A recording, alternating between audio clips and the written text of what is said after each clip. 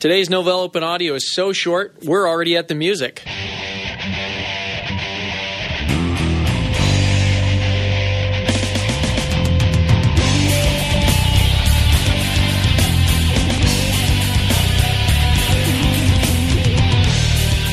Welcome to Novell Open Audio, the podcast that connects the Novell user community with what's going on inside and around the Novell universe. I'm your host, Ted Hager, and we've got, as previously mentioned, a very short show for you today. A couple updates, and then we're going to give you news from support, and then I'm out of here for a week, and we'll be back again on the week of the 18th. So let's get right down to it. A couple news announcements for people to check out. The first one is Mad Penguin does it again. They've done the review now on SUSE Linux Enterprise Desktop 10. Adam Dockstader, who we had on the show just a few weeks back, went for a thorough review of SUSE Linux Enterprise Desktop 10 and came up with a 10 out of 10 review. We'll have a link to that on our show notes again. You can always check it out from Mad Penguin. Just Google that. The second one for you is going to be about another podcast that I wanted to just let people know about. Of course, I do a little bit of research. Doing podcasts myself, I have to check out what podcasts are going on out there. And I do the Linux podcast beat quite a bit and a lot of others. I'll actually be doing a blog post coming up real soon about here are all the podcasts I listen to. But I wanted to spotlight one of them on Novell Open Audio just because I think these guys do a really good job at the show. And it's actually not these guys, it's Chess. And Chess does a really good job with Linux Reality. And what it is it's a podcast for beginners, people who are new to Linux. But the thing is that I found about it is I've been using Linux for a little while now. And every time I listen to the show, I come up with new things, or they come up with things that are new to me, so I learn things from it. I learn things that are really helpful to me. So linuxreality.com, we'll link from that. We'll link to that from this show. I'm getting all tangled over my words trying to do a short show here. Coming up next week, we've got an interview on the calendar to cover GroupWise mobile server. A lot of people have asked us to get that on the air here. So Caitlin Jans, while I'm gone, she will be doing the interview, and we'll be trying to post that one on the week of the 18th so you can listen to it. But if you have your questions about GroupWise mobile server or anything else GroupWise related, we're going to get a couple of GroupWise experts in the studio, and Caitlin's going to do an interview for us on that. Unless for some reason Caitlin's out of the office. I haven't even checked on that. We'll see later. And finally, for this show, let's get right into our main meat of the day, and that is, well, we got of course, a Scotsman and Randy Goddard coming in here. So there's the music. Let's check out what News from Support has to say. And once again, the time has come for News from Support, and today is, for our recording purposes, July, what is it? Is it the 6th? It's the 6th. Don't you remember the holiday this week? No. What was it again? You know what? Here I am with this accent, and I know it was Independence Day. 230th anniversary this year. It was pull weeds in the yard day for me. It's News from Support. We've got Randy Goddard, and of course, you've already heard his voice here, the mayor himself, Dave Mayer. And guys, what do you got for us this week? What kind of stuff are we here to speak about? Well, it's been a quiet week, perhaps because of the holiday, but I got a couple of tids that are worth looking at, and Randy's got some stuff that he wants to talk about. I looked at Randy's stuff, and it looks pretty good, so please hang around. I'll just run through the tids. Let's hit the tids. Trustee rights are lost after moving NSS volumes from NetWare to Linux. That is something that highlights the way that NCP works on Linux. Rather than the trustees being stored in the file system, they're stored in a separate XML file, and there's an NCP console application, NCPcon, and you have to run it with an NSS resync equals volume name parameter, and off it will go and rebuild that XML database from the trustees in the file system. So that's moving the trustee rights, and this gets us away from using utilities like TList and stuff, or not TList, what was it called? There's some trustee backup tool. I can't remember its name now. Well, it's also a side effect of the nature of NetWare versus Linux. There's very tight integration between NCP and the file system and NetWare that just doesn't exist on Linux. NCP is more like Apache, frankly, than it is like the NCP on NetWare. I mean, obviously, it still services NCP. That side of it's no different. So it's not as tightly integrated, actually, into the kernel. Yeah. All right. So signature check failure on Yast Online Update. When fetching updates, you get an error. Signature checks for patch info files failed. Cannot load patch information. That's something that commonly happens if you have a proxy server between you and the U server, ironically. It's the what server?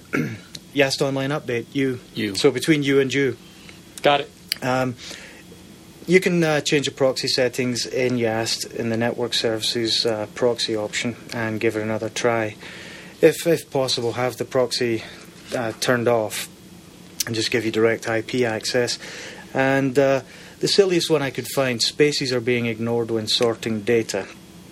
So what ends up happening is if you have Ted Hager, Ted space Hager, and Teddy space Hager, that's what your mum always called you, isn't it? That is. No, it was the neighbor lady across the street. And it usually had something to do with get out of our yard. So, for something like that, what would happen is Teddy Hager would come before Ted Hager. That space would be ignored. Oh, so it was improper sorting? Is that what it is? Basically the space was being ignored on sorts. I like the solution. It's a workaround. Convert space characters into non-breaking space characters prior to sorting and perform the reverse substitution after sorting. So basically translate it to another character, sort, and translate it back. It's not the kind of solution. Nice workaround. Is it getting fixed? Is it actually being worked on? Yeah, the status reported to engineering. All right. But that one's a thrill for me. There you go. How long is it going to take you to do that every time you need to sort something? Log into OES through Remote Manager. Remote VNC Viewer won't work. This brings up something that I think we might get into, Randy and I, in later programs. There are lots of configuration features that just kind of sit there, you don't think about. The hosts file, for example, it's like having your own DNS server locally. It's not a good thing to have it filled with lots of data, but basically it will give you translations from names to addresses. So you can do things like change www.novell.com to www.weloveYouNovell.com just by putting in that name, translating to Novell's IP address in your hosts file. If you've got a case where there were two entries for a server, one pointed to IP address 0.0.0.0, which is a default root, actually. It's the for routing purposes, it indicates everywhere else. Mm-hmm. Then what you'll find is that trying to connect to that server for VNC will not work. After you delete the invalid entry, everything works just fine. There's an ACPI FAQ appeared, frequently asked questions. I thought that was kind of interesting. It doesn't have a lot of relevance to... ACPI, we're talking an Advanced Control Power Interface. That is correct. All right. And it relates to a situation where laptops hang during image creation with ZenWorks desktop management and PC MCIA cards. But what I thought was interesting about it gives a nice little series of background information on ACPI that I think pretty much anybody who has a new PC and isn't really familiar with it could benefit from looking at. And Randy, what is PCMCIA? If you're going to point to me when I say what ACPI is. I was just saying I was impressed that you even knew what it meant. PCMCIA is people cannot memorize computer industry acronyms, right? You're good. You are good. How old is that? That actually is an old... And you know, I want to point out to our listeners at this point that was not a staged one. In fact, I completely forgot that one existed. Could you hand me the script again?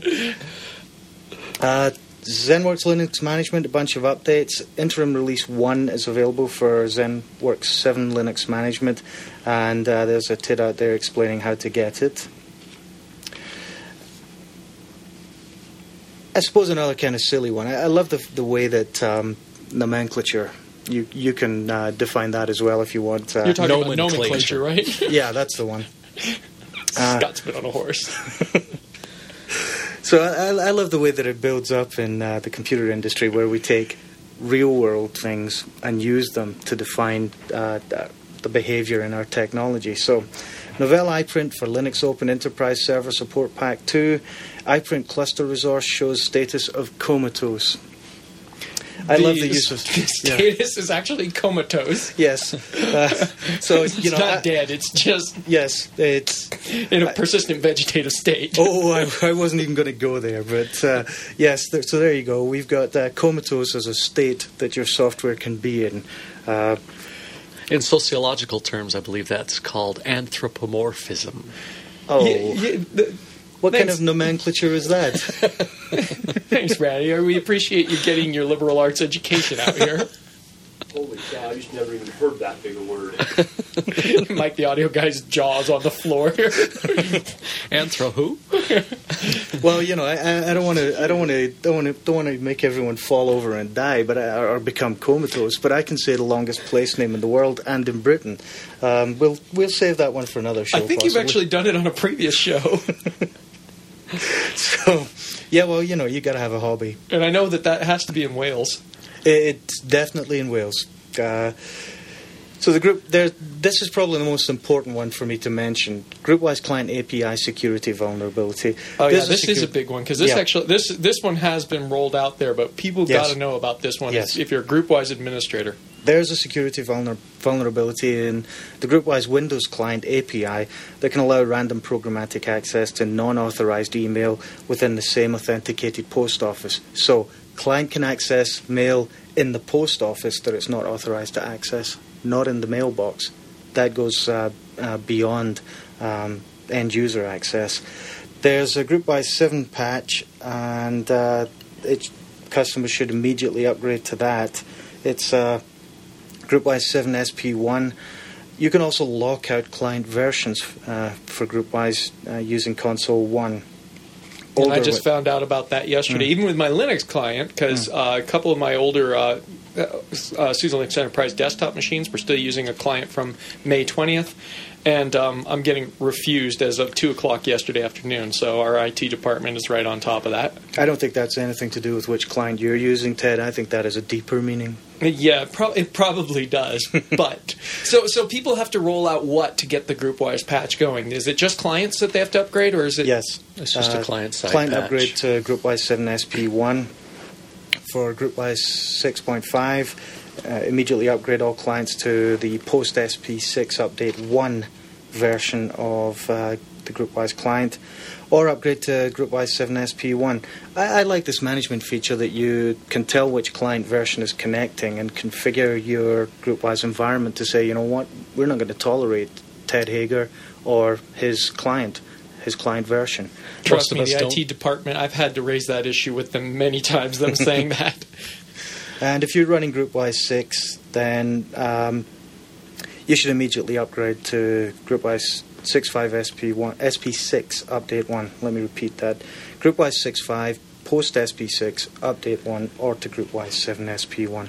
Yeah, and that gets to the heart of what the whole software upgrade cycle is it's not just so we can sell you a new version. A lot of times it's because we're doing aggressive maintenance on newer versions. Yep. For security issues like this as well.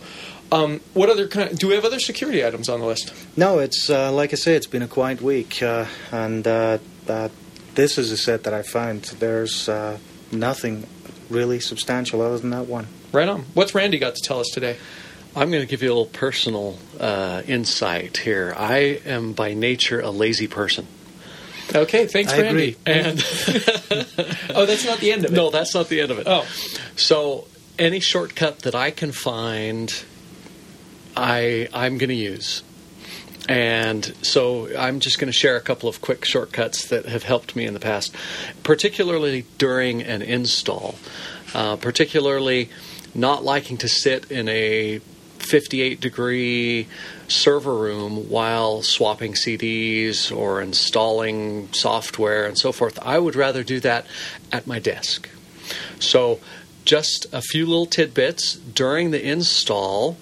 On the options line, the kernel options line, we've all seen it. We may not know what it is, but we've all seen it. This is during a Linux install, you're saying? During a Linux install of SLES or SLED or OES. The install menu comes up and you have boot options down at the bottom. That's what you're talking about? Exactly. All right. You can enter in SSH equals 1 and a space and then SSH password equals and then your favorite password.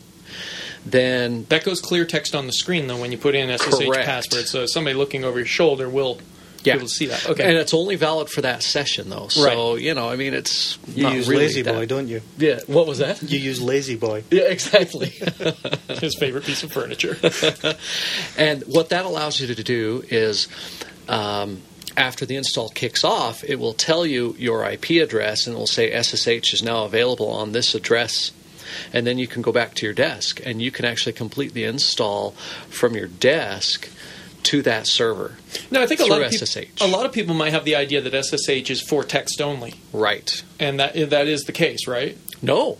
In fact, you can add, be sure when you get back to your desk, when you open up a terminal and you type in SSH, be sure to use the $X so that you can tunnel X through SSH, and that will allow your YAST front end to show up on your machine there. Full at your desk. graphical install over the Absolutely. wire, just hosted by X server across the wire Exactly. through SSH. That's Exactly. pretty cool. I didn't know about that one. Along the same lines, you can use VNC also. So it would be on the same line, you would put VNC equals 1, and then VNC password equals, and your favorite password, and off you go. And you're putting that into a TID for this particular show, even, right? Awesome, Randy. Thank you. You bet. He took my breath away just by even asking. That wraps up our news from support, and we will post all the TIDs as usual off of a link off of this particular episode's notes, and you will be able to take a look at all of the TIDs that Dave has put out there, and if we can actually coerce Randy into writing that TID, which you heard it here on Novell Open Audio, he promised, we'll get that one also on there. So thanks a lot, guys. Thank you, Ted.